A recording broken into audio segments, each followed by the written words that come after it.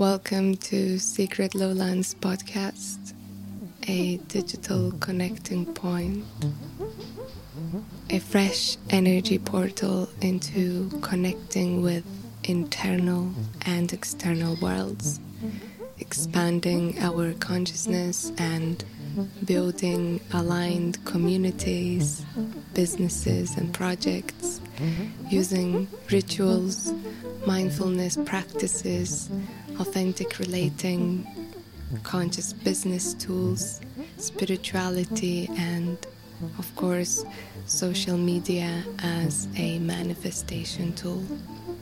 I'm your host, Agle, creative energy guide, visual artist, and authentic ritual designer. Welcome to the new dimension.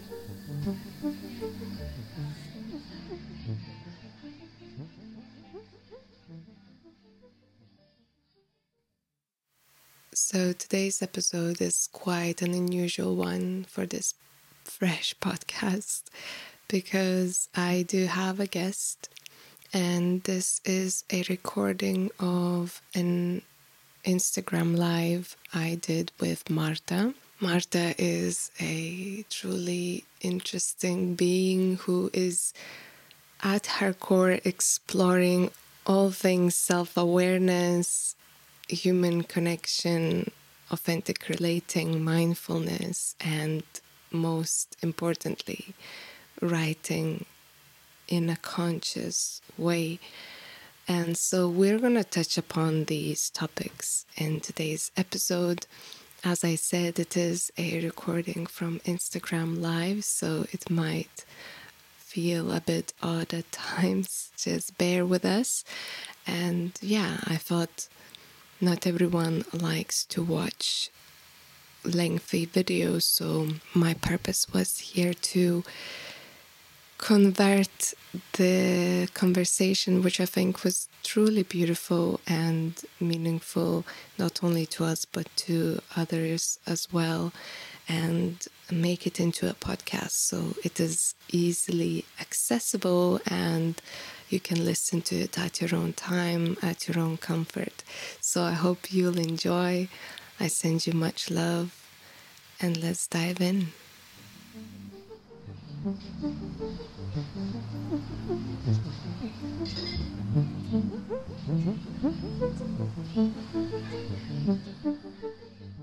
Yes. Hi. Hi, I was just like, I've never done this before. I don't know how I connect. Me neither. This is so funny. So, yes, we're here. We're live. Can you imagine that? Yeah, well, it's quite exciting. I was looking forward to it, and thank you for making this happen. It's for me at this point, this is like really getting out there and speaking. It's important. It's an important part of the process. So I'm grateful to be here. Yes, same. I'm really grateful that you decided that, yeah, I'm going to join, even though it was a very short notice. You said, yeah, whatever, let's do it. So it's really nice. You know what I thought? First of all, this is Marta. So, Hello. so hello. And Marta, where are you at the moment? Precisely in Bonnyrigg, which is a town next to Edinburgh in Scotland. Yeah, I really miss Edinburgh, actually. I realized it's just such a mystical place after all. For me, Yeah. wow, crazy. It's exactly where we met. And so, I thought, just to start, we shall, because, everybody starts with introducing themselves, and I feel like people are like, we don't care what you do, just tell us how you feel, but like, why would I care about you, or why would I relate with you? So sharing a little bit about how we actually met, because it's quite an interesting journey, at least for me personally, because we met through a lover.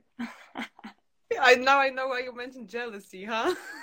Yes, but I really wanted to talk about it, from my perspective so much, because this was quite a turning point in my life and the way I am.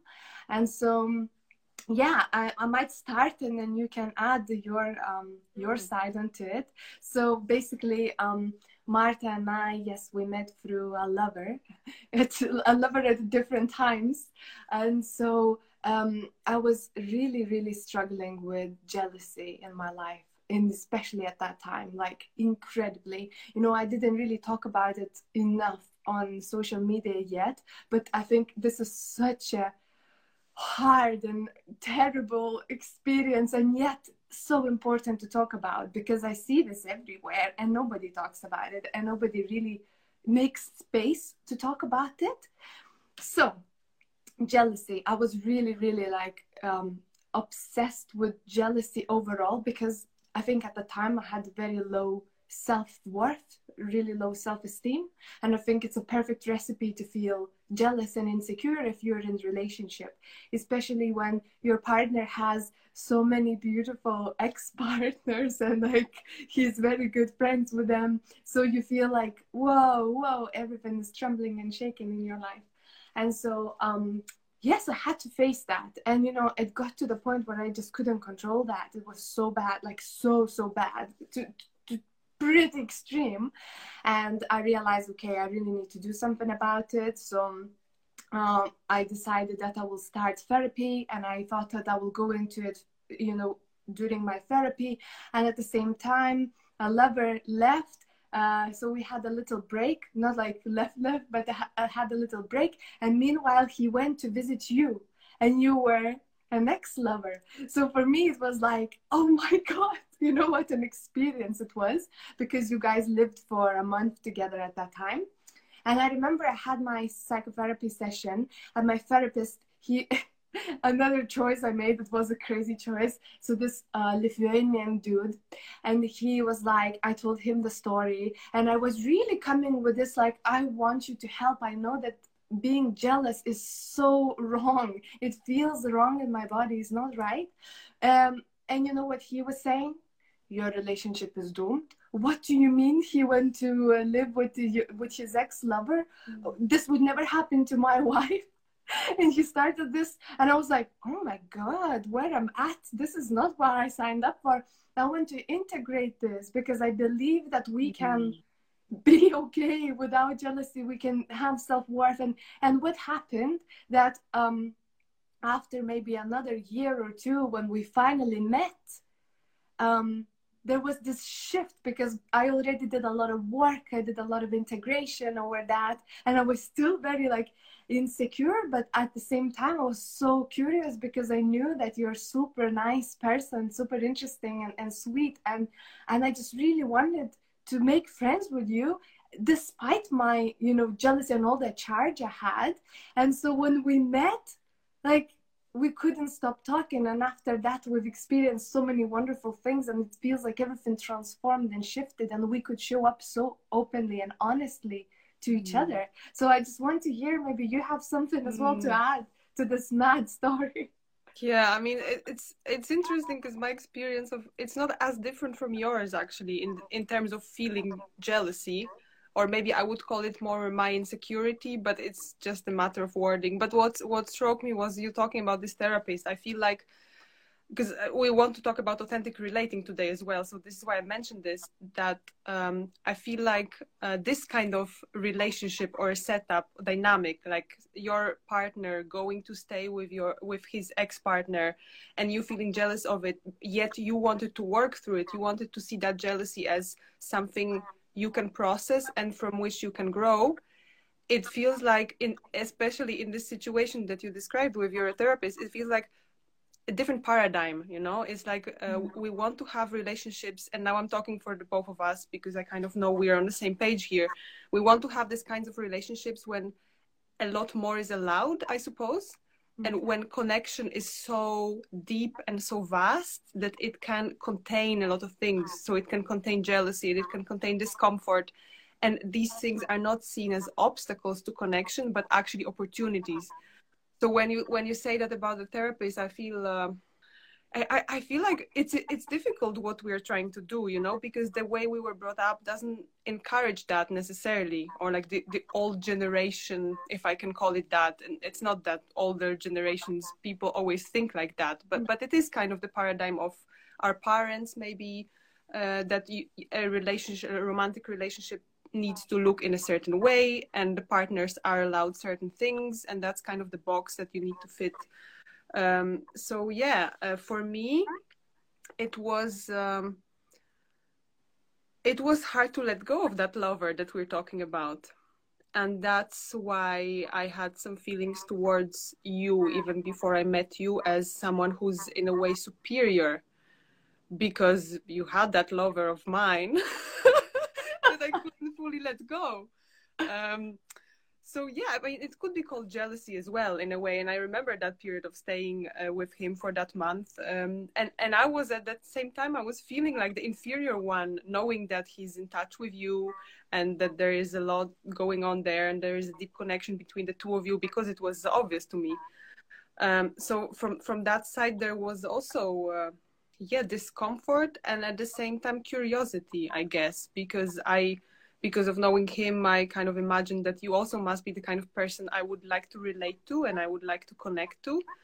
There was that. And then I think a year, we haven't even known each other for a year now in person, I feel. Actually. Like the first thing that we did was actually a ritual. Like, okay, we met before, but it felt like that meeting before was just so brief and so out of context that I didn't really register it as a beginning of our relationship. But that ritual, and now that we're talking about this, I'm also thinking that maybe it was not a complete coincidence, you know. I mean, you initiated that ritual, you and him actually, or him and you. I don't know who was the initiator, but it felt like maybe this was the setup for us to meet, because the ritual is a safe space in a way. So maybe this was our way, like maybe even not fully consciously, for me at least, it wasn't fully conscious that, oh, we are meeting in this way and maybe it's on purpose. But maybe there was something about it that allowed us to open up this relationship in this way. Yeah, that was just safe enough. Yeah, and you know, obviously we knew of each other for like a long time because, well, we've heard about each other, and you know, I was reading your articles, so I will maybe slowly try to introduce you now through what we're talking about. So Marta, I have so many things written about you on my notebook, you know, because I feel like I see so much in you, and I have to say that I dislike to put labels and identify myself with particular specialty or this or that. And I feel like you are kind of on the same page with me, but at the same time, we do need to find those words so we can communicate our message to other people and what we're called to do here. So I will try to talk about you from my perspective, and if I say something wrong, then you can always correct me. So yeah, Marta, she's a writer, she's an author of a book, and she is building self-awareness community as well via her blog. And she has like thousands of followers on Medium, and she's a mindfulness practitioner, and she is authentic relating practitioner, and also she is supporting writers in empowering writers through mindfulness. So kind of offering coaching for people who want to write in a mindful and conscious and connected with one's heart way. And so yeah, so many things, and I could go on and on, but I would say that these are kind of the core at the moment, at least the way I see you. So please correct me if I'm wrong. It's a beautiful introduction, thank you. And I like I like the label practitioner, because it doesn't imply like I'm a teacher of some sort or I'm an expert, but it's more like I want to practice certain things in my life and then share them with others. And yeah, authentic relating and mindfulness and self-awareness, these are kind of my keywords at the moment. And what I really want to do is to facilitate experiences for people. So right now I'm developing this coaching program for writers, where I would like to introduce mindfulness as a tool to dig up ideas, but also to learn to pay attention to those aspects of reality that maybe other people won't pick up on. I watched this movie, Finding Joe, last night. I don't know if you heard about the movie. It's basically about a hero journey and how we are all on our own hero journey, going through a separation phase and then transformation and then going back to society in a way. And there was this very powerful sentence of how we are sentenced, or like someone was speaking about it for a while, that most of people in the society are kind of hypnotized, or at least we are very likely to be hypnotized, to stay in that comfort zone of doing certain things in a day, like following a routine and kind of being a perfect clockwork in the machine, something like that. And so I thought, when I was hearing this, I thought that for a writer, it's probably the most important thing is not to be that clockwork and to be able to see things kind of from a distance and removed. So not just write what everybody else writes, because that's actually quite easy to do these days. Like if you go on Medium and there is a lot of self-improvement, self-help, psychology stuff. This is at least my niche. So this is the niche I can speak about. And it feels like there are some writers who kind of copy paste ideas just because probably they believe in those ideas. It doesn't seem fake, but it also doesn't seem like they are looking like they are describing things from their own very unique point of view. And this is where mindfulness comes in for me, because mindfulness allows you to decide where you pay attention and how you pay attention and to which things, and to develop that unique creative process that only you can have. Because I believe that every writer has their very own unique way of approaching this, as any artist, as any person actually. But it just seems that in writing, to offer something unique and a different perspective, this seems particularly important, to know where your focus is, to know how to source those ideas, and also kind of separate the ideas that you want to do just to be popular, for example. Because to me it happened many times, like I was drawn to just writing certain types of articles because a part of me thought, oh, this is how I'm going to make money fast, this is how I'm going to attract people. But then writing those articles is never sustainable, because I always get bored of writing them and they never feel very meaningful to write. And so I feel like there's a lot of internal processing going on when you pick what to write and how to write about it. And so right now I want to help people who have something to say, people with expertise, like a person I'm working with right now is focused on education and making a change in education and mindfulness, bringing some mindfulness to education and to teachers actually. And so I would like to help someone like that who has a very specific area of knowledge to express that knowledge in a way that's true to themselves and also helpful to other people. And I feel like, yeah, the way to do it is not only to have those technical writing skills, but it's also to have those internal skills to know yourself enough to know what you write, when you write, like how does your creative process works, how does your motivation work. And actually now I would like to point the light on you, Egle, because you have this pretty innovative method that I don't know that much about. I mean, we have been exchanging a little bit about what we've been doing, because it's pretty intense time for both of us. And so, you know, I have an idea of what empowering ritual method is, like my own ideas and based on a few group calls that we had.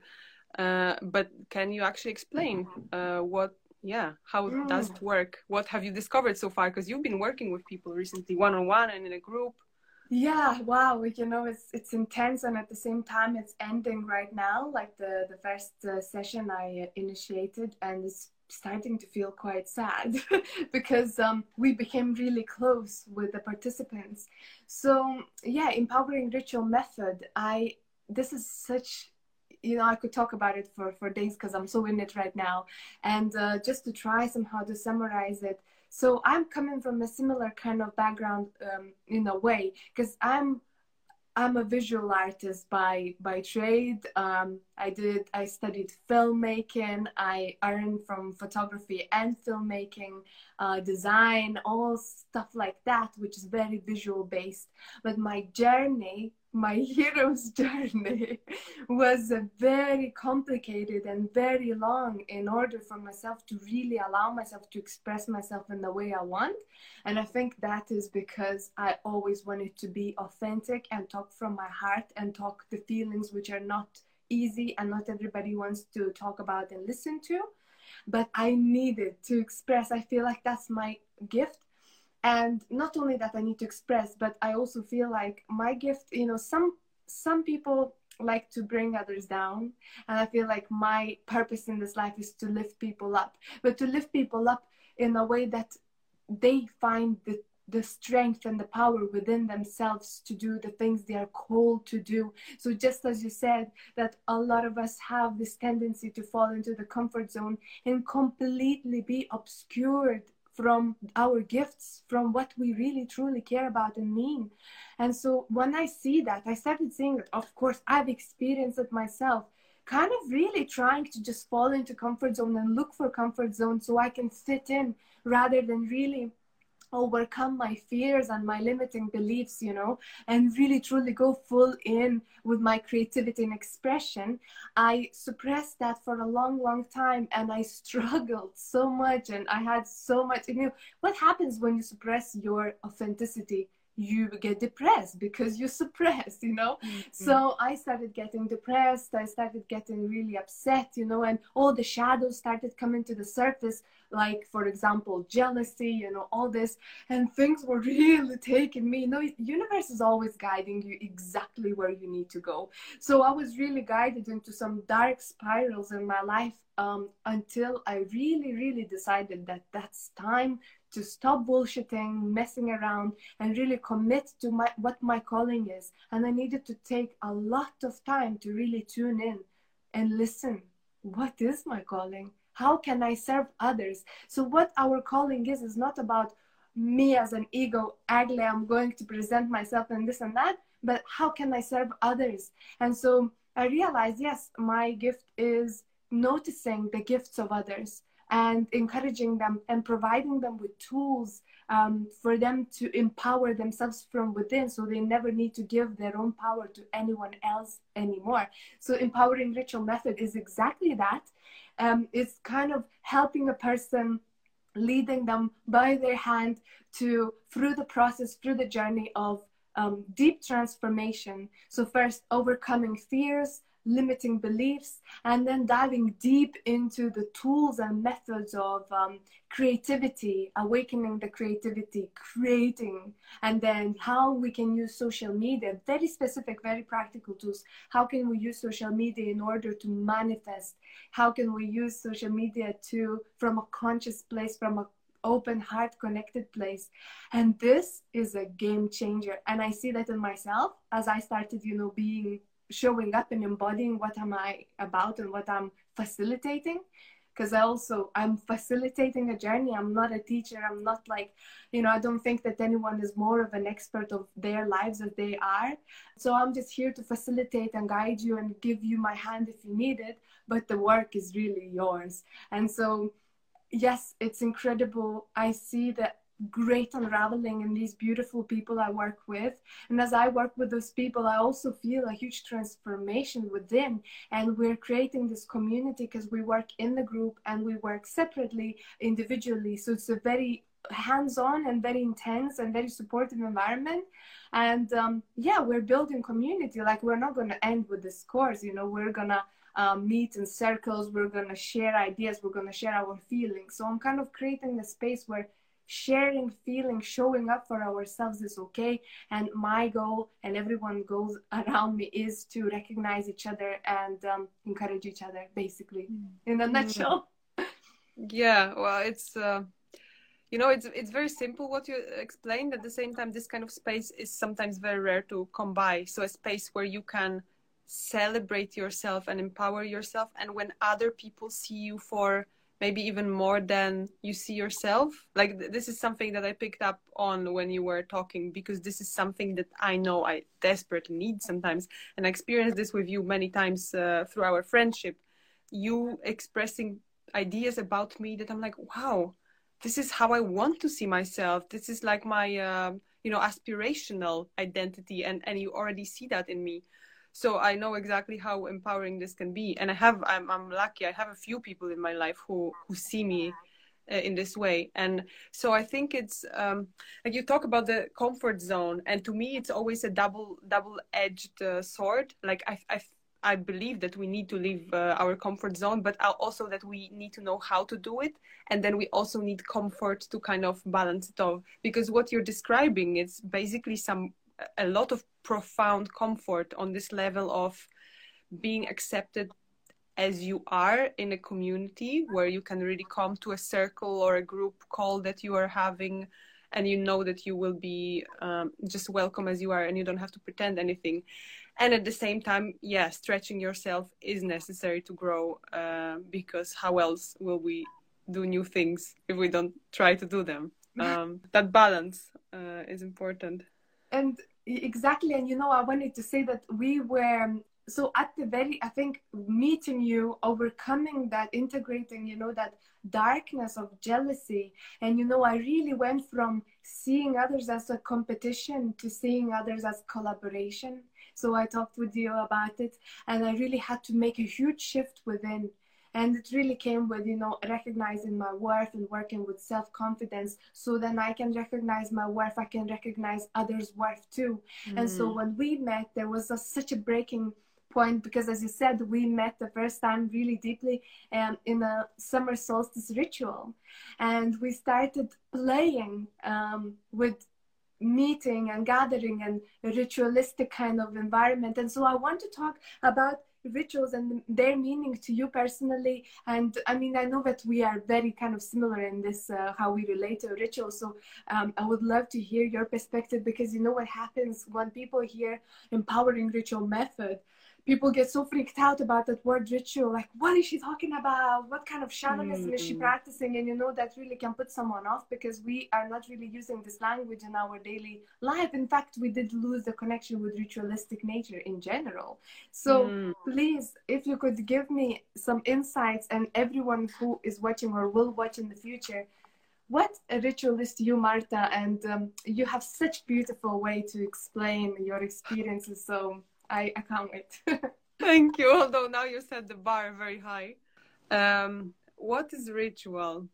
I mean, I'm kind of inclined to talk from research perspective almost, because I've been writing something about it, and I have all these ideas, like almost academic ideas about what it is.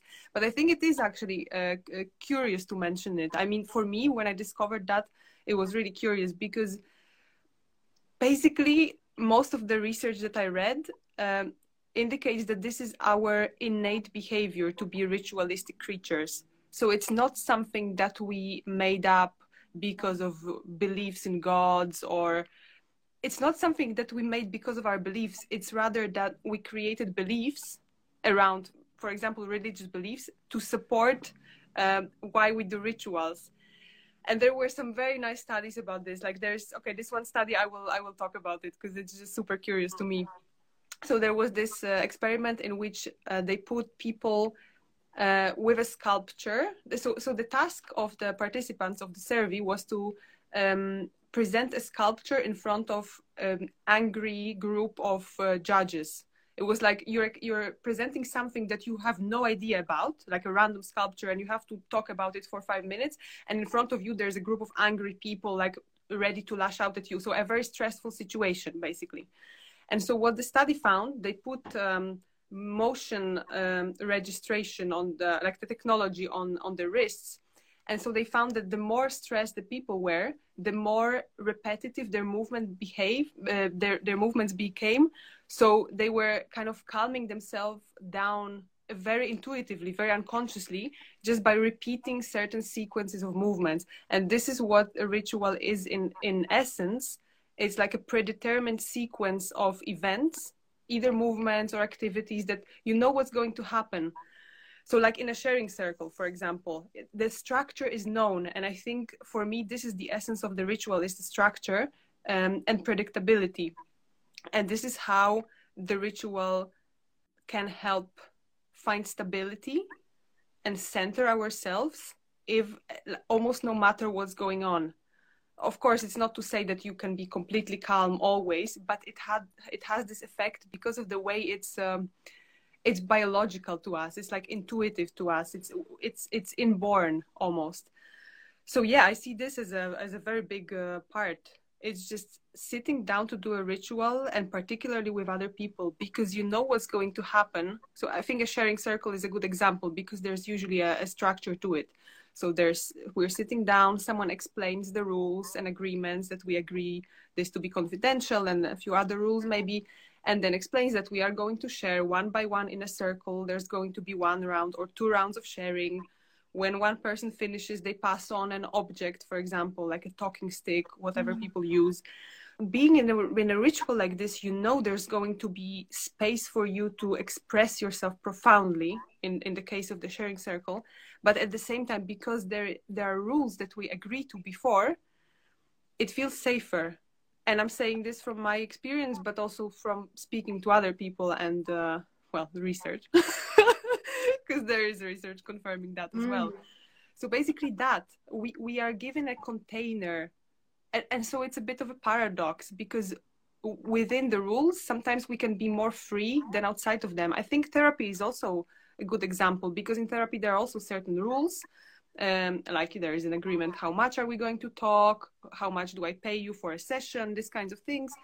And because of that, it's this special setting when you go, and it's the intention there is to share the difficult stuff and work through the difficult stuff usually. So yeah, and the intention is also another element with which the ritual is created, and I feel like this is another thing that makes it very powerful. Just because people express or even don't express their intentions before, it just feels like we can make something happen just because we intend it. And it's not necessarily some kind of magic that I intend for the rain to fall, in an hour. But it's more about creating a certain feeling. And after all, this is what we all are looking for, certain types of feelings. And actually, as you very well know, because you practice this as well, we have a lot of power to create the kind of feelings that we want to experience. And the ritual is like a tool for doing that. And finally, depending on whether you do it on your own or with other people, but now I'm thinking more in terms of group rituals.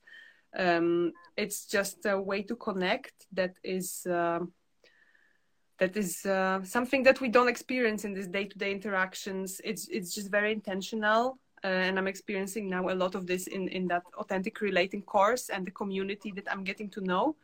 That there is just a certain type of connection, the relational connection. Maybe we also spoke about this outside of this live, when we can connect to what's happening between the two of us or more of us in this moment. So not explain our stories from other space and time, but actually communicate what's going on for us right now. And I feel like ritual is also a very agreeable space to do that. So there's just, it seems like it's an opportunity to experience a lot of things that we all want, basically. But sometimes maybe we don't know how to do it when we go about our lives. But in that intentional space of a ritual, we can create almost anything. Yeah. It's like a celebration. It's like a creating intentional celebration and giving ourselves permission in our life to celebrate life and each other and connection with everything more.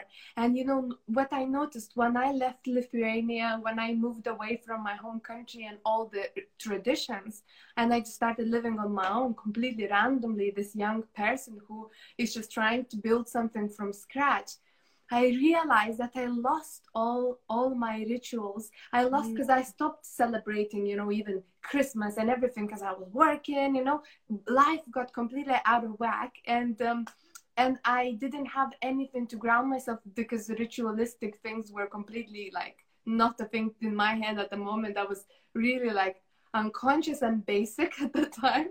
So, so I realized how suddenly my life became very 2D, maybe even, it became very simple, very boring, very shallow kind of almost, not that emotionally, of course, there was a lot going on, but I didn't even have a space. I didn't create a space to really experience and recognize that. And so I realized after so many years that, well, I lost all the traditions, all the rituals, which maybe we weren't so conscious of, like Christmas, birthdays, all that, which was made into celebration, which all cultures have. I lost that because I was just by myself or with people of different cultures, so we didn't celebrate things in that way. And then when I became more mature, and especially I started practicing more consciousness and conscious in bringing intention into my life. And then I met you. And when I started exploring rituals, you know, my initial kind of inspiration to go deeper into ritualistic nature was because I wanted to connect with nature deeper and with what's happening with our nature, with all the wheel of the year, I think, or what's the name, actually I don't remember, you know, like when Like there's a summer solstice, equinox, and all these movements of our planet. These were so like I felt like I really want to be deeply connected with nature. So I thought, okay, how can I celebrate? Okay, how did my ancestors celebrate? Because, you know, Lithuanians were pagans for the longest of times in Europe. And so they were really connected to nature through rituals. And so I realized that if we bring rituals, if we just create them, it's just such a celebratory feeling. And when we started doing rituals together with you and with other friends, it all became like, wow, I'm looking forward to this meeting, not because we're going to a pub to get drunk or whatever, but we're going to consciously connect, have some cocoa, share some stories and our feelings and our fears and how we want to move through life. And that was just like, whoa, eye-opening. And I think thanks to that practice and our circles, which we had so intensely at some point in the summer, I think thanks to that, this, you know, I am where I am right now because we initiated such beautiful unraveling for ourselves, and we were there to hold space for each other. And so, as you said, you know, we don't know each other even for a year, like personally, but our experiences, they were all very authentic.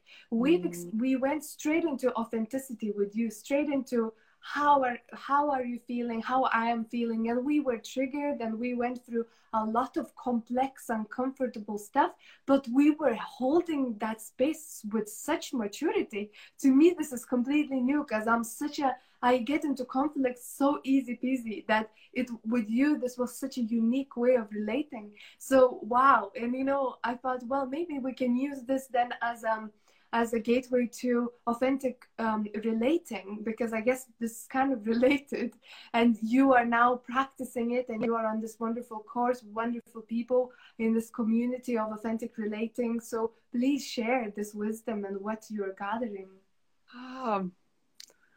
What can I share about this? With this, I feel like I always feel like a beginner in my relationships for some reason,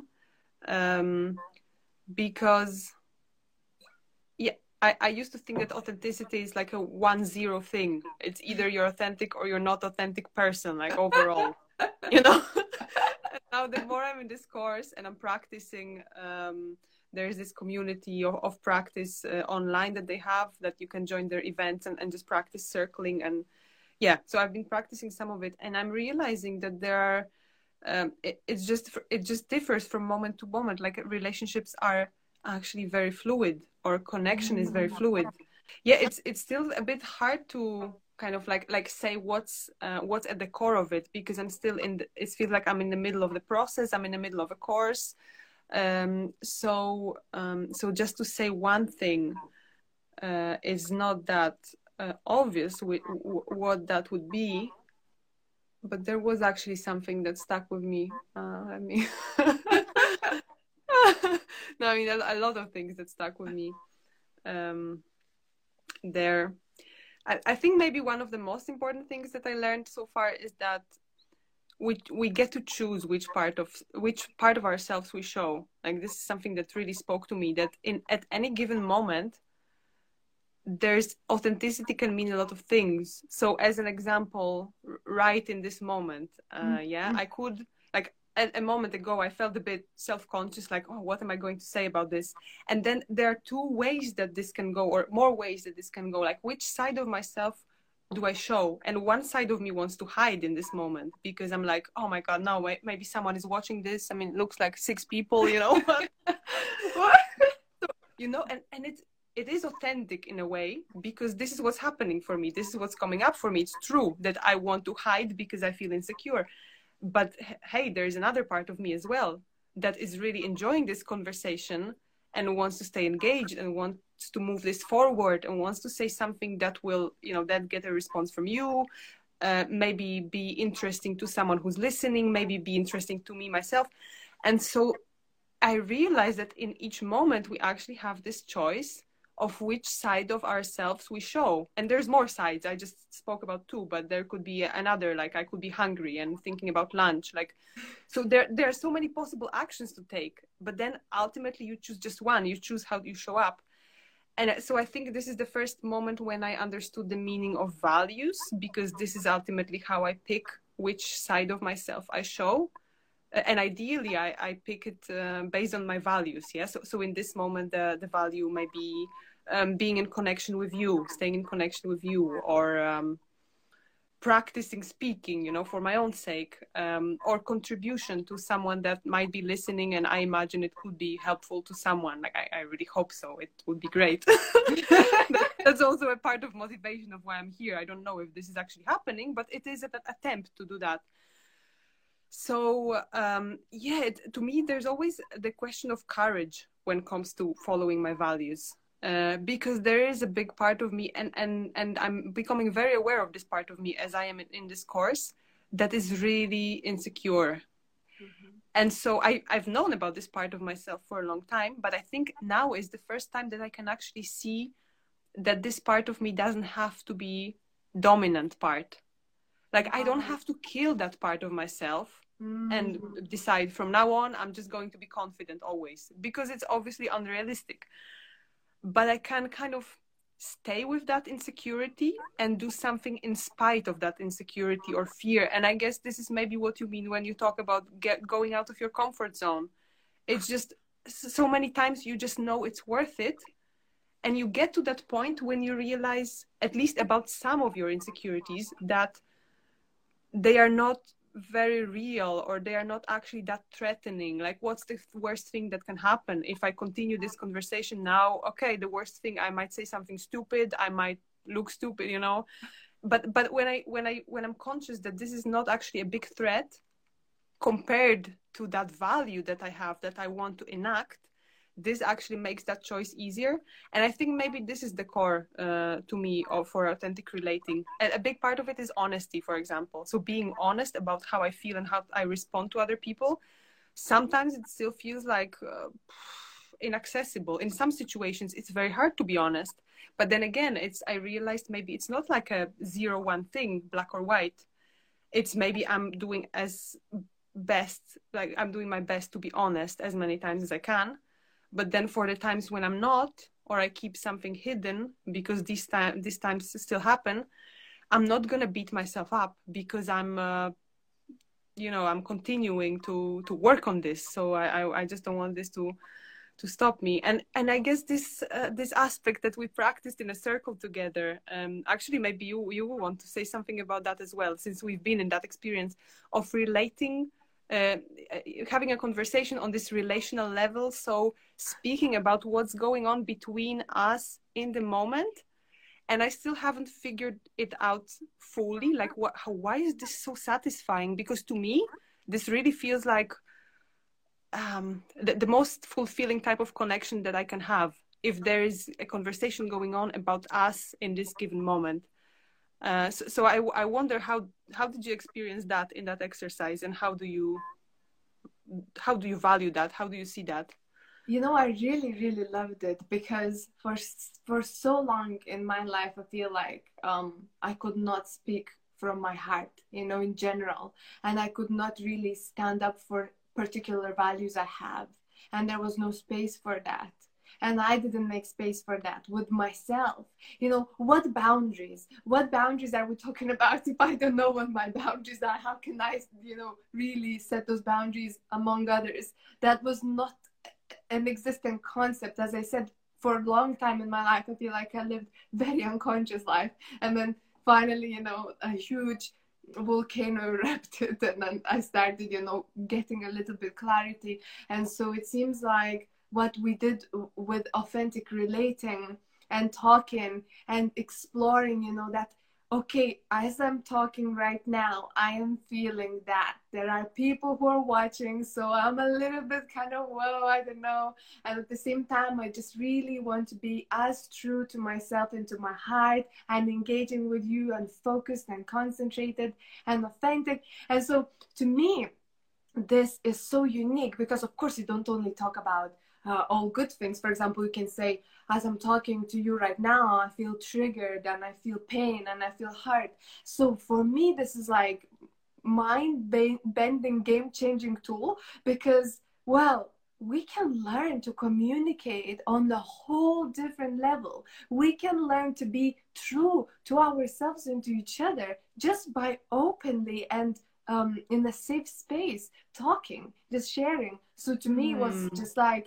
wow, I haven't, and you know, I have really, like, I have to thank you because you say that you struggle with honesty, but I feel like in our relationship, we've been nothing but honest with each other, even if the feelings were really difficult and uncomfortable. I think the most uncomfortable in some cases, you know, because they were so personal, so insecure and stuff.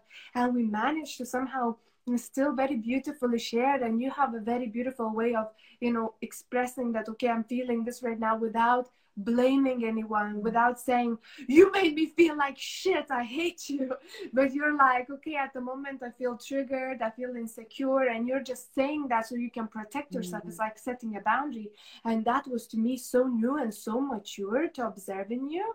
And so now with authentic relating, as you're doing, it seems like you're just supporting and deepening that beautiful expression, authentic expression. And for me, it's such a beautiful way to also, like, I see you doing that and I'm like, oh wow, that's how I can also communicate, that's how I can also show up for others and for myself. That's impressive and really inspiring. Yeah, I guess it's the important factor is holding that space for everything to be able to be included in this. And actually I remember now this concept that I wanted to mention from authentic relating, commitment to connection. I think this is how they sum it up actually. That no matter, it's like an agreement. And I think this is why our relationship went so deep so fast, because I feel we've had this agreement on our first walk, if you remember, when we went to Blackford Hill, that we, I don't know if we said that explicitly, but I think we both agreed to explore this relationship, like to commit to connection no matter what comes up, in a way. Because we knew that there might be something coming up because of the jealousy, because of a shared lover, not in the same time and space, to those people who weren't here before. Just to make sure. But yeah, we had that agreement that we were kind of expecting difficult things to come up, and we wanted to continue with the connection nevertheless. And I think this is the kind of approach that I would like to take in life in general, in as many relationships as I can. And you're saying that I come across as an honest person, and our relationship is just honest. And I feel it's also very important who you're relating to. Of course, with some people, it's going to be easier to be honest. For example, for us, because we have that understanding that if I say in front of you, I'm jealous, or you trigger this in me, or you bring up a difficult memory in me, I know we share that understanding that, you know, I'm not blaming you. I'm just saying what's going on for me, for the sake of both of us, for the sake of our relationship. So yeah, the connection is bigger than that. Almost. And you know that you won't, well, hopefully you know that you won't be judged. That's very important to also point out, that to really express yourself in the raw way, to come with all your difficult emotions, you have to know that you won't be judged and that you won't be understood just as one thing, as we spoke with you before so much. Like, if I am jealous, I have a lot of jealousy, that doesn't mean that I'm a jealous person. Like, I have a lot of feelings that doesn't define me. So that's why I don't like labels so much and putting one on that, because we are such complex, multidimensional beings. It's so unfair to judge each other on one or other aspect. Of course, at some points in our life, we're more than something else. Sometimes I'm more in a jealousy mode than in self-confident mode. Sometimes I'm more into creative mode, and sometimes I'm completely like, I don't want to do anything. So that doesn't define us. You know, so that's so important also to kind of bring, and I think that's what authentic relating is about as well. Yes, yeah, it's very beautiful, and I feel it's very true. Yeah, not to identify the other person by one behavior or feeling. I'm kind of repeating it too, making a mental note. And as I'm saying that, I'm also thinking that it's important for us to do this, to be able to do this for ourselves, because some people will be able to perceive us as more than we currently are. But I'm just thinking now, in my own experience, I have a very big tendency to, if I'm insecure in one moment, insecurity is a big thing for me, obviously. If I'm insecure in one moment, I tend to extend it to other areas of my life. So I might be insecure about doing something at work, but then I'm starting to identify with it. And this means I will be insecure in my relationships, probably. I will be insecure when it comes to traveling. And so, yeah, I feel like, and again, it's back to inner work, yeah? To be able to see yourself also as a multidimensional being that adapts to circumstances, shows up in so many different ways, depending with who you are. And again, this brings me to ritual and empowering, like, just because now I started associating this word with you, like really empowered is kind of like your keyword to me right now. It's being regularly being in that space that allows you to experience yourself as powerful. I think this is very important, because if you're trying to move forward, I mean, not you, I'm saying hypothetically, of course, if someone is trying to move forward, but they are kind of stuck in an environment that only shows them that they are powerless, like a job that you don't like, or a relationship you hate, or something that constantly evokes those feelings of insecurity or fear or feeling not good enough or jealousy or whatever disempowering feeling, then I feel like it's very hard to get out of it if you don't have like a counterbalance to this. And I'm thinking now about the first time when I moved to Edinburgh, and because this was the time that initiated this kind of transformation, or the hero's journey for me. Yes, could you because share? it's because I had a different kind of experience all of a sudden. I was in a different environment. People saw me for someone else than people back at home. And because of that, I couldn't help but start seeing myself in that new way as well. Like, it was a bit disorienting at first, because I didn't really know who I am. It's like suddenly people treat me as someone that I think I'm not. But then after a few months, we were doing this interactive theater at that point. And I was like, what am I doing here? Obviously, I cannot be in a theater. What do you mean? I'm not an actress or anything. But because we were doing it repeatedly, at some point it clicked that, oh, I can be in that role as well. I can be someone else than I thought. And then I think ultimately it's about expanding your identity of like how many different people you can actually be, and having this flexibility of thinking about yourself as just many things. Okay, I'm going on a trip here. I feel like maybe I'm tripping a bit, because I guess introspection is my kind of geeky subject, and you pointed that out recently. So yeah, but it's awesome as well, because once you really understand yourself, that's when you can really go and show up for others. Because if I'm confused within, if I'm in my deep shadows and like lost, there's no way I'm gonna have space for anyone else. There's no way I'm gonna be a good friend, a good partner, or a good facilitator of any sort. It would be embarrassing to actually even try. So I can only show up when I really showed up for myself. So it makes absolute sense what you're saying. And Yes, I can so agree with you saying about moving away from your birth country where you had specific culture and norms and beliefs around you.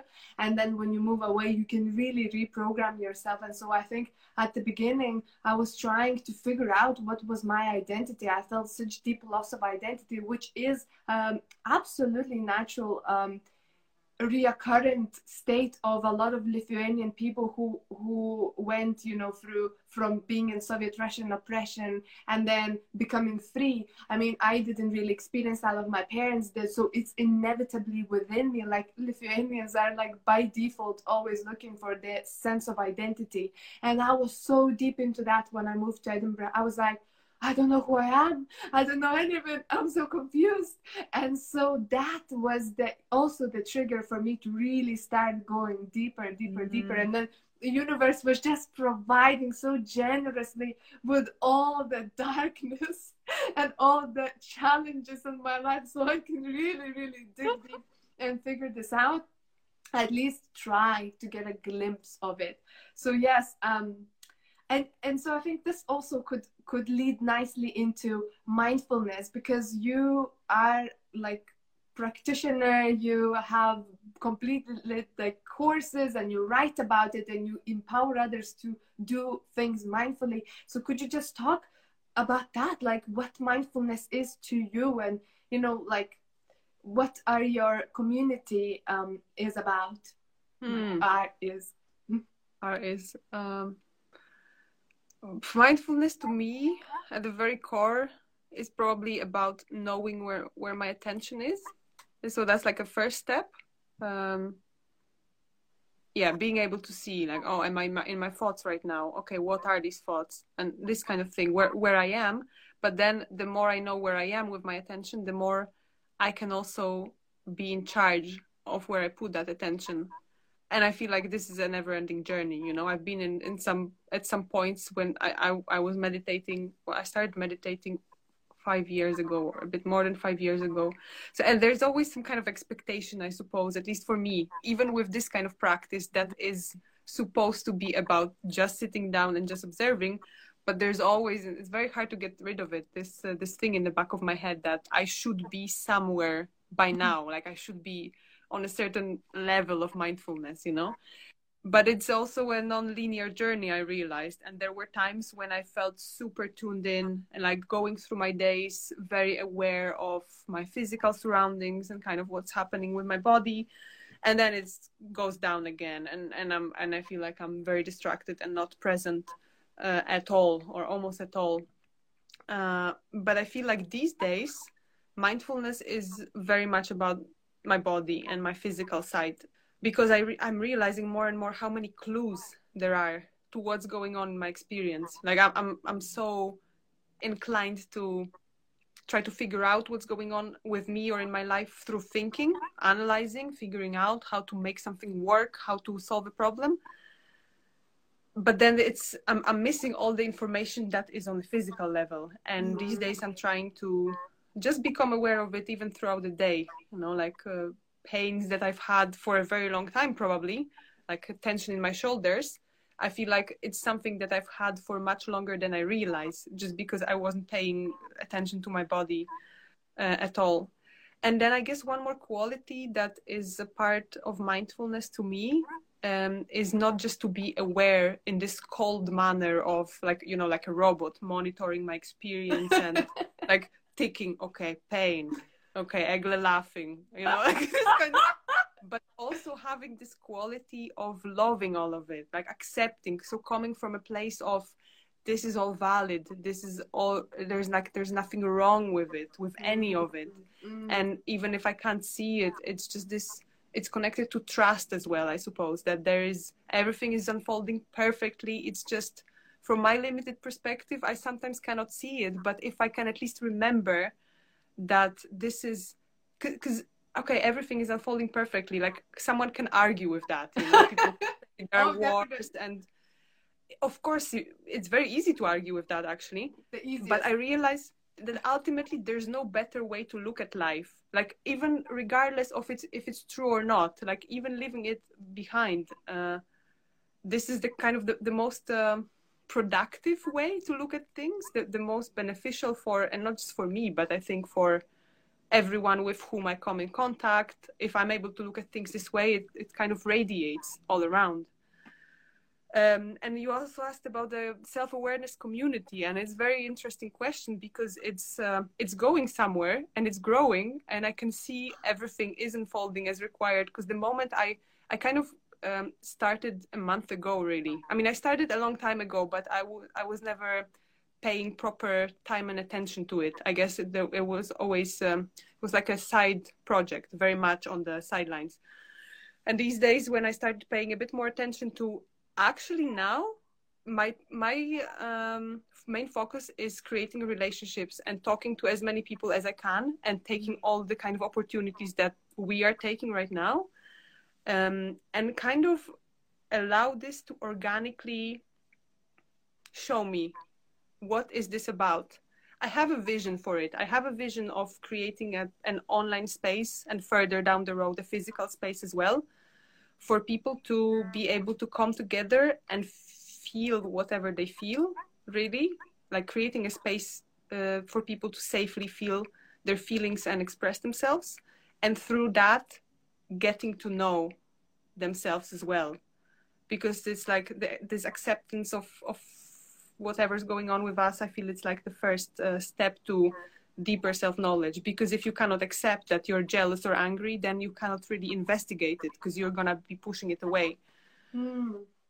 So it's, I still don't know. And I'm just seeing people are messaging me, like it's almost like the universe is responding before I even did that much, you know. I'm reaching out as well, of course, but there's a lot of energy flowing through in the form of people approaching me or responding to messages that I wouldn't expect them to respond. Synchronicities, I guess that's called.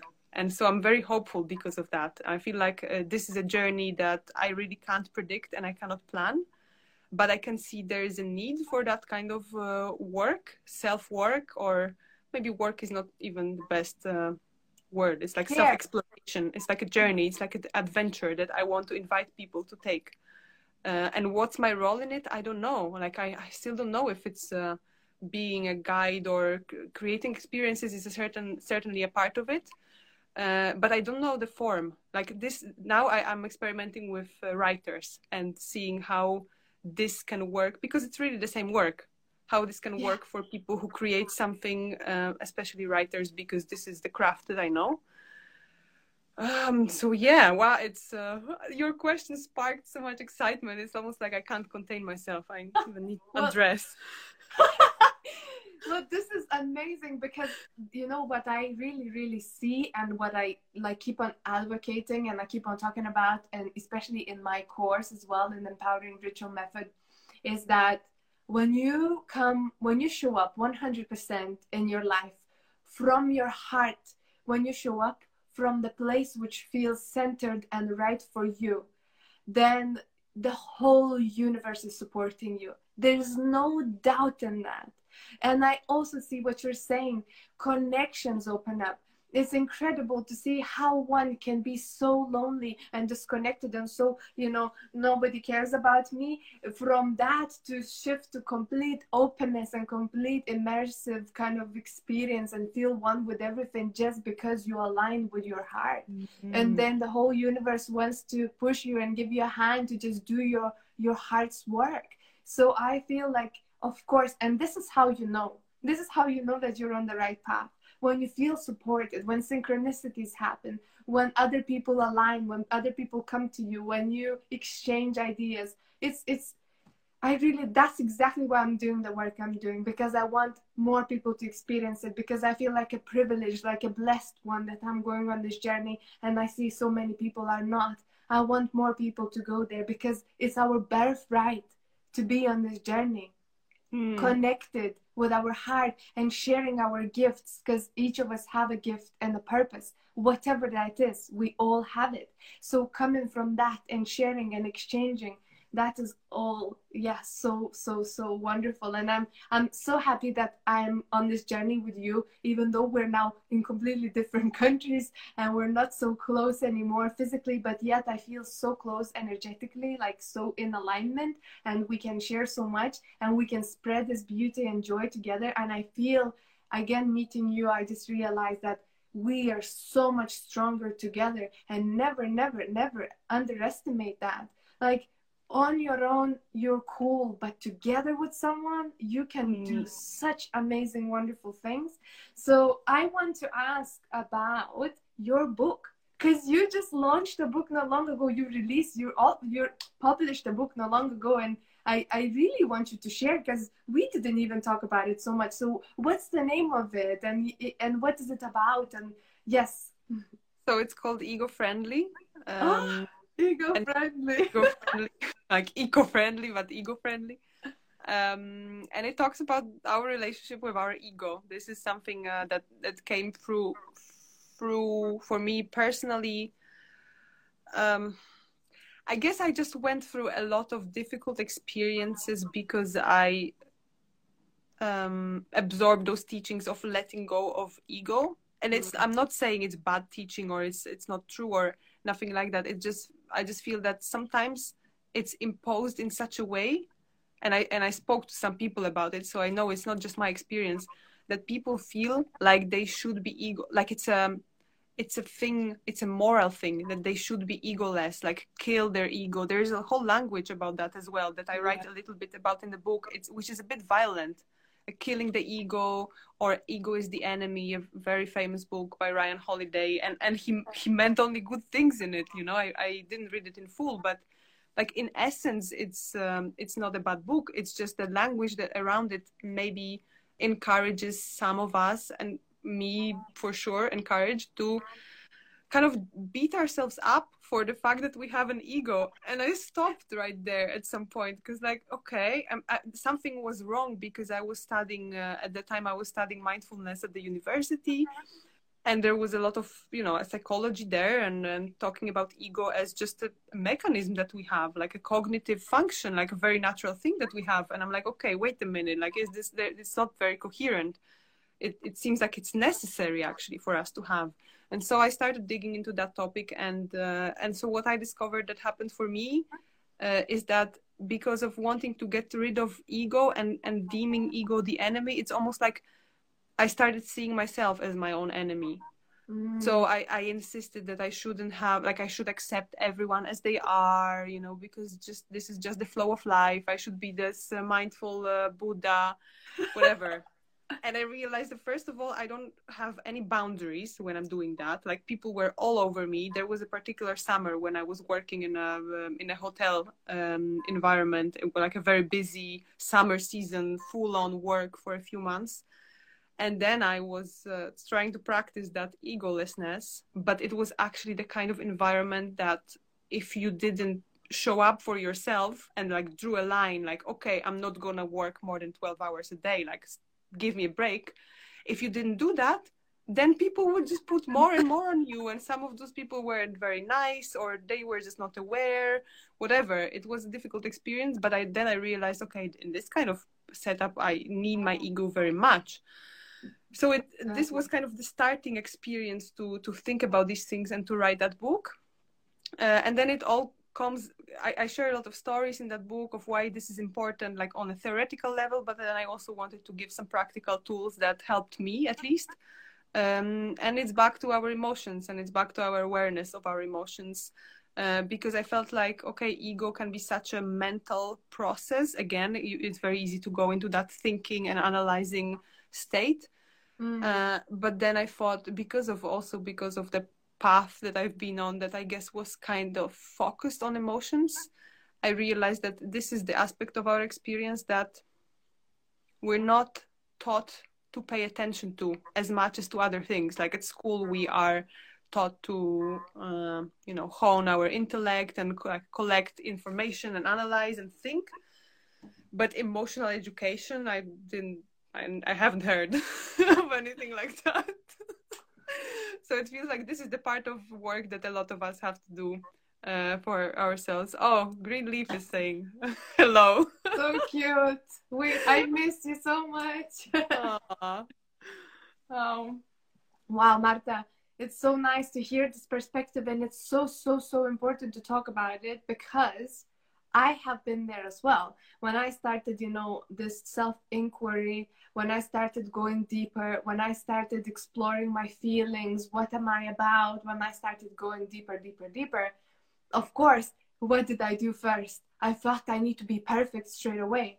And so, yeah, oh, I have this ego in this, and I hate this, and I hate being angry, and I hate being jealous, and I hate it. So what? So we create more resistance, more anger, more hate towards ourselves. We started the journey of self-discovery, self-love, self-compassion, and it starts with more hate. This doesn't make sense. And so I see a lot of people getting in there lost in that space, and it can be so discouraging, and it can be more hurtful. Like, I would almost not want to encourage anyone start this journey, just because this is such a dangerous spot. Like, you can get so low, and I think I've been like, really, I dragged myself really literally on the ground, as I said to you. Like, a few times I really like fell flat with my face on the ground, and then I was dragged, by all these experiences. That's how freaking dark they were. And so I just want to tell others as well that oh, thank you so much for sharing. Yes, I just want to say that, man, ego is just a protective mechanism. That's how I see it. I talked about it quite a bit in my recent interviews as well. So I was afraid that people would misunderstand me, because I say, well, it's our ego, and I don't mean that ego is bad. Ego is good because it protects us in so many ways. So brilliant, in fact. But I am not my ego. That's another thing. So I am not only my ego. My ego is here to help me. My ego, for the most of my life, was here to control me. But now I am mature enough where I can observe what is my ego, and whether I really need to engage with my ego, whether I really need to listen to it and allow it to build these huge walls when someone is reaching out for love and wants to share love and exchange. So this is such a subtle game, and we have to be so careful. And I'm so impressed and grateful that you wrote this book. And I also saw, your Twitter account at some point, and you were like, I'm sick of self-development. From now on, I'm going to talk about self-awareness. And so I feel like it's maybe coming from a similar place. Maybe you can comment on that a little bit as well. Yeah, very much. It's a very similar place, I guess, because it's the same thing. It's, instead of trying to do something, like force some kind of change, and getting rid of ego could be this kind of change. I noticed many times that just becoming aware of something more than I was before, this creates change organically, in a way. Like, I don't have to force that change. And it's the same with the ego. Yeah, I really like the way you put it, that it's like, the way I heard it, at least, it's almost like there are times when the ego is useful, and that protection, we need that protection when someone is genuinely attacking us or wants to take advantage of us, or you just need to draw a boundary somewhere. And then you can use that ego as, yes, something that tells you where to draw that boundary. But then there are times when it can be put aside, but put aside not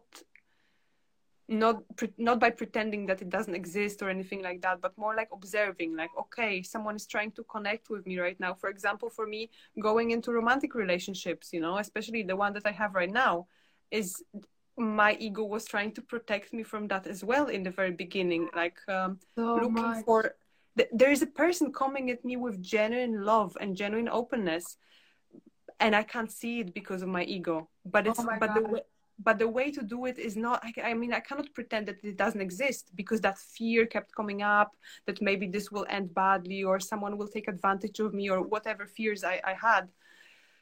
If I see them, like what is really going on, then I can kind of like it's like with the values that we spoke about before, and being authentic. It's I'm doing it despite that fear, because I can see that this fear isn't coming from that place of what's happening right now. There's no genuine threat. It's just there is a part of me that remembers has a memory from the past. Yeah. And this fear is coming into the present, but then I don't want to be directed by that fear. And yeah, with self-improvement and versus self-awareness, I love that. it's like there is this concept of spiritual bypass, but it can be also personal development bypass or whatever. It's just taking a potentially useful idea and kind of turning it against yourself. And I feel like with self-improvement, this is also what I did. Like I did a lot of what I could call mistakes on my journey, but they are not really mistakes because they allowed me to see something. Like, yeah, trying to be that person who wakes up at 5 a.m. and being very structured. Like, this is to me, I think I always meant this. Yeah. And like always trying to be perfect, and for a good reason, you know, because I want to build a business, or I want to build something for myself, but then also to help others. and that but then I realized that this is coming again from a place of me not really accepting myself, and I couldn't really settle. And I am in this space a little bit right now, still, that it's very hard for me to be content with what I have. So my mind is always trying to look for ways to improve. And if it's improving myself, it's very often turning into like a subtle form of self-aggression almost, because then it's very easy to beat myself up. I guess it depends on the person. Maybe not everyone has this problem. I'm sure not everyone has this problem. But for me, I have to kind of reverse the order. So first I accept myself and become aware and kind of get rooted in where I'm at. And from this place, everything that I add to it is like more like a bonus, but not a condition to love myself. And to me, this is a super important difference, because if I do it the other way around and I try to improve and I say to myself, okay, if you're going to be this, like you will be waking up at 5 or be able to run a certain, you know, amount of kilometers or whatever improvement means for anyone, only then I will be good enough to love myself. And this is super, wow. It's tiring, it's detrimental, it's you don't want to live like this. So familiar though, so relatable. I can't, it's so like, yeah, if I do, it's like I have this expression, you know, when I was a child, it was like this: you can't go outside and play until you've done your homework. So that follows me until now. Like, you can't have happiness if you haven't achieved this and that, if you're not earning this amount of money, if you are not in this particular way, if you're, you know. And to me, this was like for how long will I waste my life being hard on myself, you know, and sitting and trying my best to do that homework and, you know, not just allowing myself to be playful, to be joyful, you know, like, fuck it, I don't have any more parents around me here to tell me what I should and should not do. I am my own parent, so I can just play and go crazy. And if I feel like working, yes, you know, just allowing yourself to bring joy into your life, instead of always being so freaking hard on yourself. And that waking up 5 o'clock in the morning and doing all those routines. Oh my God, I would wake up 5 o'clock in the morning, go cycle around Arthur's Seat. Then I would come back, I would do meditation, journaling, cold shower, yoga, and then I can do work. This was how I lived my life for some time. It was amazing sometimes, but what happened later, when I couldn't contain that crazy routine anymore, I was feeling so bad about myself. Oh my God, Agli, how you lost your routine. You're not worthy now. You're not a complete human being. You have no structure. Imagine, for so long I had to reinvent myself. So we have to be super gentle when we are doing any kind of self-work, because it's so simple to become this kind of like stagnant, stuck kind of robot-like. So yeah, I so hear you. It's actually what you said makes me think that it's maybe not as much what we decide to do. Like these routines are not bad in themselves or good in themselves. It's more like what kind of energy you do that with. Are you doing it just so you can feel worthy, or are you doing it out of genuine drive because you know this will really set you up for the day and you feel like doing it? And maybe you don't feel like doing it, but you know that you will be better off after it. So it's again like doing it from a place of self-love, giving yourself a gift through that routine, or almost like, yeah, giving yourself homework to do before you can enjoy yourself. Yeah, I feel you as well. And I think it's very nice that you can observe like that where it comes from. I don't know if it helps at all, but it sounds like sometimes it's maybe easier. It helps for you. Yeah, for sure. I think it's quite important to recognize the patterns from the past so we can create new patterns. Although at the same time, I also have to point out that a story is a story, so we shouldn't focus on the story so much. Like, why is this happening? Rather, just integrate the feeling, allow yourself to feel. But this is a whole other topic about going into feelings and really. But I just want to say that for me, you know, my relationship with meditation and all the mindful practices shifted so much when I really do it, because I know that it supports me, because I know that it allows me to connect deeper with myself. It's just bringing pure intention into my life. You know, like really the power of intention. I've heard about it before. I think I used it before, but never so powerfully as now. Intention, to set an intention before you go into anything, before you start anything, like, why am I doing this? Or what help do I need? Or what clarity do I need? What am I trying to bring? Or maybe I'm just here to express my gratitude. And so if simple intention setting before any engagement, before any practice, before anything, that is such a game changer for me right now. Like every time I go into some engagement or anything, I always intend that I speak from my heart, that I'm connected. And the more I intend, the more I can see that my heart is indeed in tune, and is you know, things are coming from there rather than from here. So this journey from here to there was also a trip in itself. Yeah, and you, it feels like you went through this very fast. Like with what you've been creating in this past few months, it almost feels a bit surreal how much you moved on. And I don't know, does it have to do with changing the environment? Does it have to do with discovering that power of intention?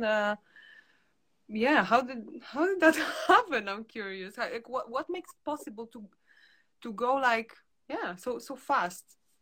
I think this is not entirely precise to say that, because in fact this journey is a very, very long process. It's been going on it's been going on for years now.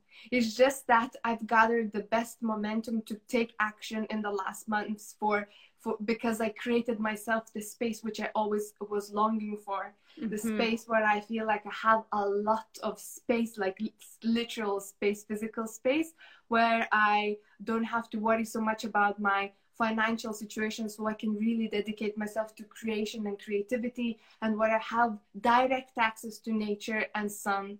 And so I was always dreaming about these things. I knew that I need them to support me as a person. So the whole process was long, like all the dirt digging and like all the experiences, exchanges, interactions, failures, feeling unproductive, feeling lost. All this is a part of my journey. It's just that last month I really, and I promised myself that from the new year, I had the structure. I revisited, like, since I graduated from university, I kept on wanting to do what I'm doing now. So it's been like, 3 years, I think? 3 years I kept on one, but I had to go through such, unique path to get to this place, and it was all valuable. It's just, at the beginning it was long, and so, because the first step is always the hardest, the most complicated, but once you do it, it's like you do the first step and the 50% of the achievement is already done. The momentum gathered, and once the momentum is gathered, at the very initial momentum, then everything is just like this, snowballing, because you're already in the momentum. So building momentum for me took a long time, because I had to overcome a lot of limiting beliefs. I think it's very nice and honest that you say that, because it's very easy to see, like, even this is how I saw you for a moment, but then you made me aware that this is actually not accurate. It's very easy to see someone's success or someone moving forward just like that, and then be like, how did they do this? I could never do this. But then actually you sharing that how much is behind that process, and that actually right now it's more like you reaping the rewards of what you've been working through for many years now.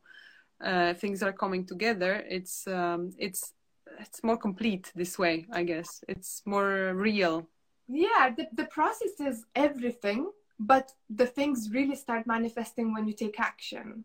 So there was the whole process, and I started taking action recently, like actively. And don't get me wrong, like I've been working my ass off recent months. So like especially, oh my God, like recent month, I've been just completely immersed into this work. Probably I have never so genuinely invested in myself.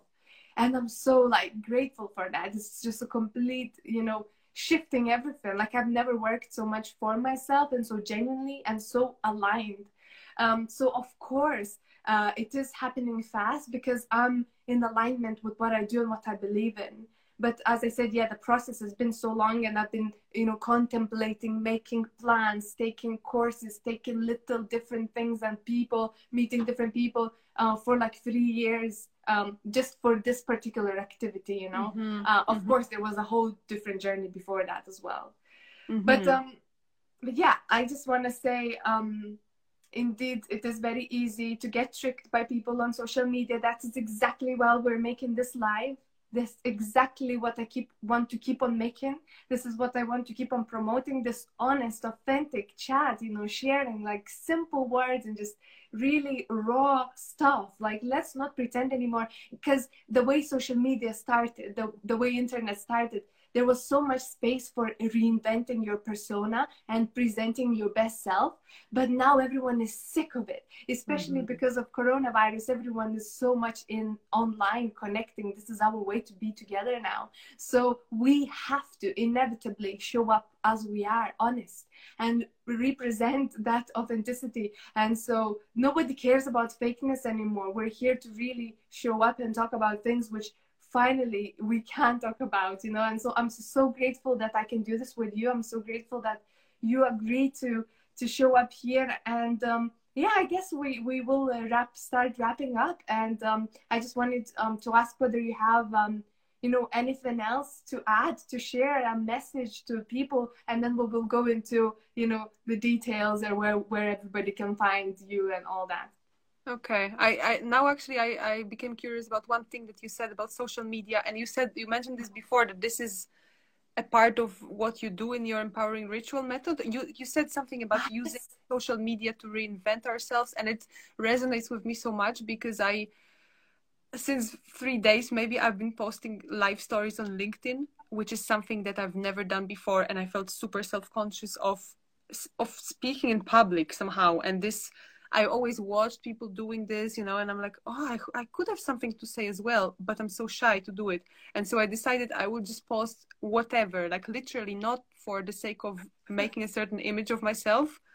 Of course, with time, I would like to make this valuable and everything. But for now, the goal is just to show my face and just to record my voice, like literally that. And I imagined that as a sort of like an exercise for myself, like a practice to just get used to my own face, to just get used to that feeling of being exposed and putting myself on the spot where I don't really have anything prepared, or at least, not like I'm reading from a piece of paper, but I just say something.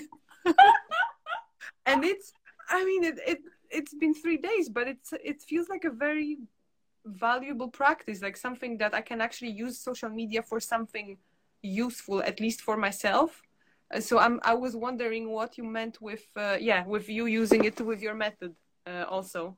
That's actually such a good question that you asked, because I think this is a part which is very unclear when I'm talking about empowering ritual method. I barely ever share this part somehow, so it's very awesome that you asked. So yes, I think one of the greatest values for people who really engaged in this method is that we access the point in our course when we are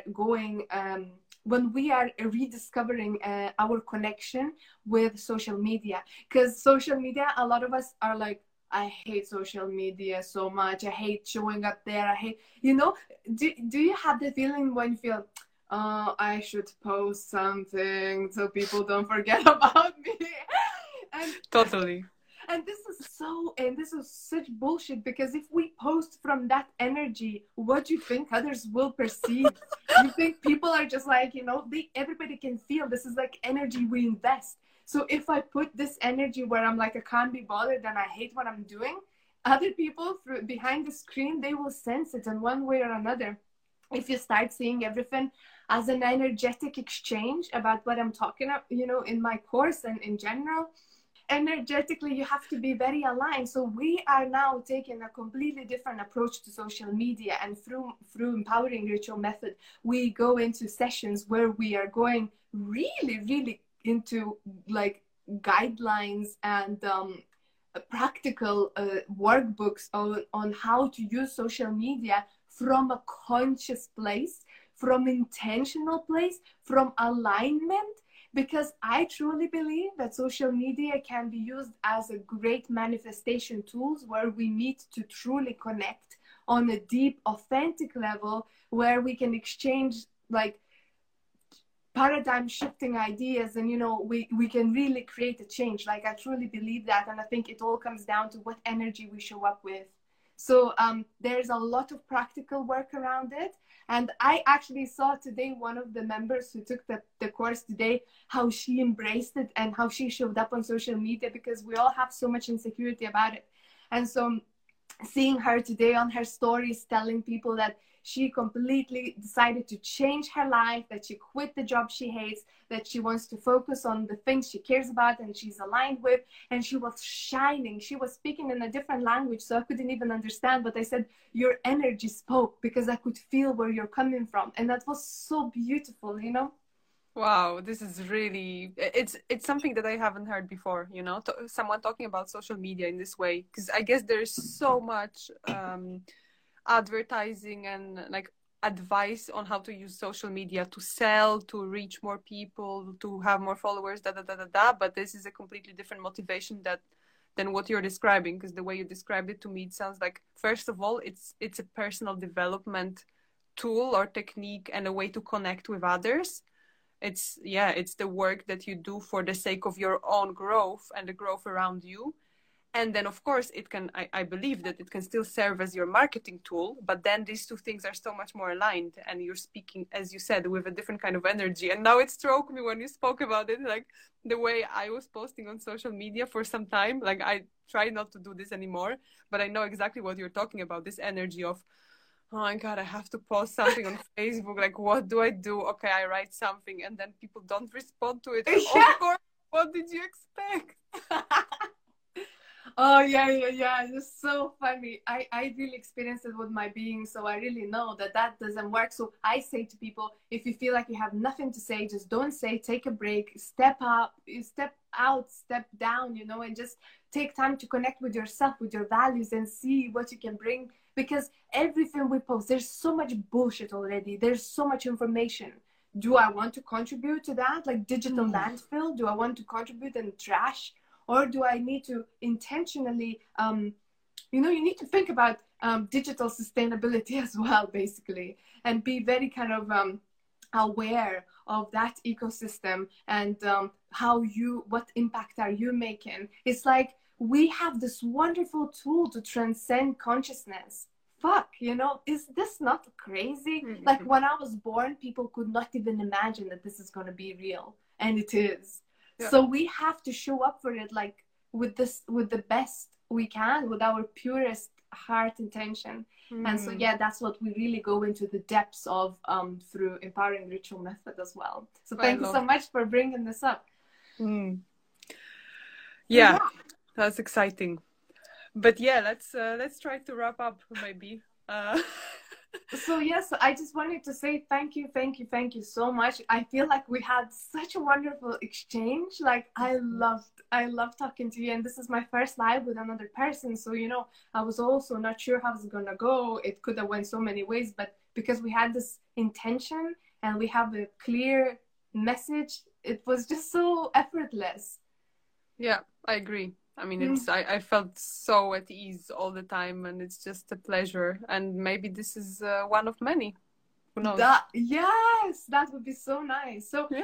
So I really want people to know where they could find your work, and especially for those who are focusing on mindfulness and incorporating mindfulness in their writing. If you need any support in writing, in positioning yourself as a writer. Marta has like thousands of followers on Medium. She really nailed that platform. She really knows what she's talking about. She published a book. She has all this knowledge, which I like really encourage her to share with others, and others to really come to her for help. So where people can find you, Marta? So the easiest way is my website, selfawareness.blog. And there you can subscribe to my email list. Oh my god, I feel so weird saying that. Hey guys. Yeah, and also email me. Maybe that's the best way. So it's marta@selfawareness.blog. If anyone wants to reach me, it would be amazing to hear from you. Yes, and I would. And what about you, Egle? Where can we find you and sign up for your workshops, coaching? I'm not sure how to call it because it's such a unique method. I don't feel like labeling it is a good way to do it, you know? So yeah, first of all, I just wanted to say that I really genuinely encourage to reach out to Marta. Like, she's just so open and she has so much to share. And just for simple advice, or just, you know, just if you want to connect with this kind of being, just message. I'm sure that you would be open to just exchange emails and open your heart to someone who's really keen to hear more about what you are doing. But yeah, going to where you can find my stuff. I think I've been really like talking about it so much, but just to say that Empowering Ritual Method, we're starting a course in April. So there are still availabilities if you really feel like this, if you feel called to go deeper into your transformation, especially reconnect with your creativity and see immediate results by the end of the course with your project, with whatever you want to do. I have to mention that you don't have to clearly know what you want to do, because we are working on it. We're working in clarifying and yes. And so if you feel called to, you can find the link in bio, of course. You can DM me if you have any questions. But I also want to say, for those who don't feel ready to take such an intense journey, you can also get in touch for me for one-to-one sessions. I'm open for that. And I'm still open for just visual work consultations if anybody needs any help with that. Like, I'm still really doing that work because I love it. So yeah, yeah, I think that's it. I can put a quality stamp on. I mean, I haven't been that much in your ritual method, so I can't feel like I can vouch for it from experience, but your visuals, wow. This is something, again, I've never seen anywhere else. Oh, thank you so much. So glad to hear that you're still open for business in that respect. Oh, yeah. Like, you're Always. still nurturing that side. So yes, so thank you so much, Marta. Thank you for those who were tuned in. It's incredible, but we did have some people who watched, and for those who are going to watch in the future, my love, my energy is with all of you. Like, I really hope that this conversation will serve you well. Thank you, Egle, for this opportunity and great conversation. And yeah, I'm sending you love your way, and to everyone who is listening. It was beautiful. Thank you so much for listening to this episode, for connecting with me, with us in such intimate and beautiful way. I appreciate your presence, and as always, you can connect with me for whatever reason, idea, message, conversation, thing you want to share. And you can find me on my website at egle-slowlands.com. Thank you again for connecting, and I send you love.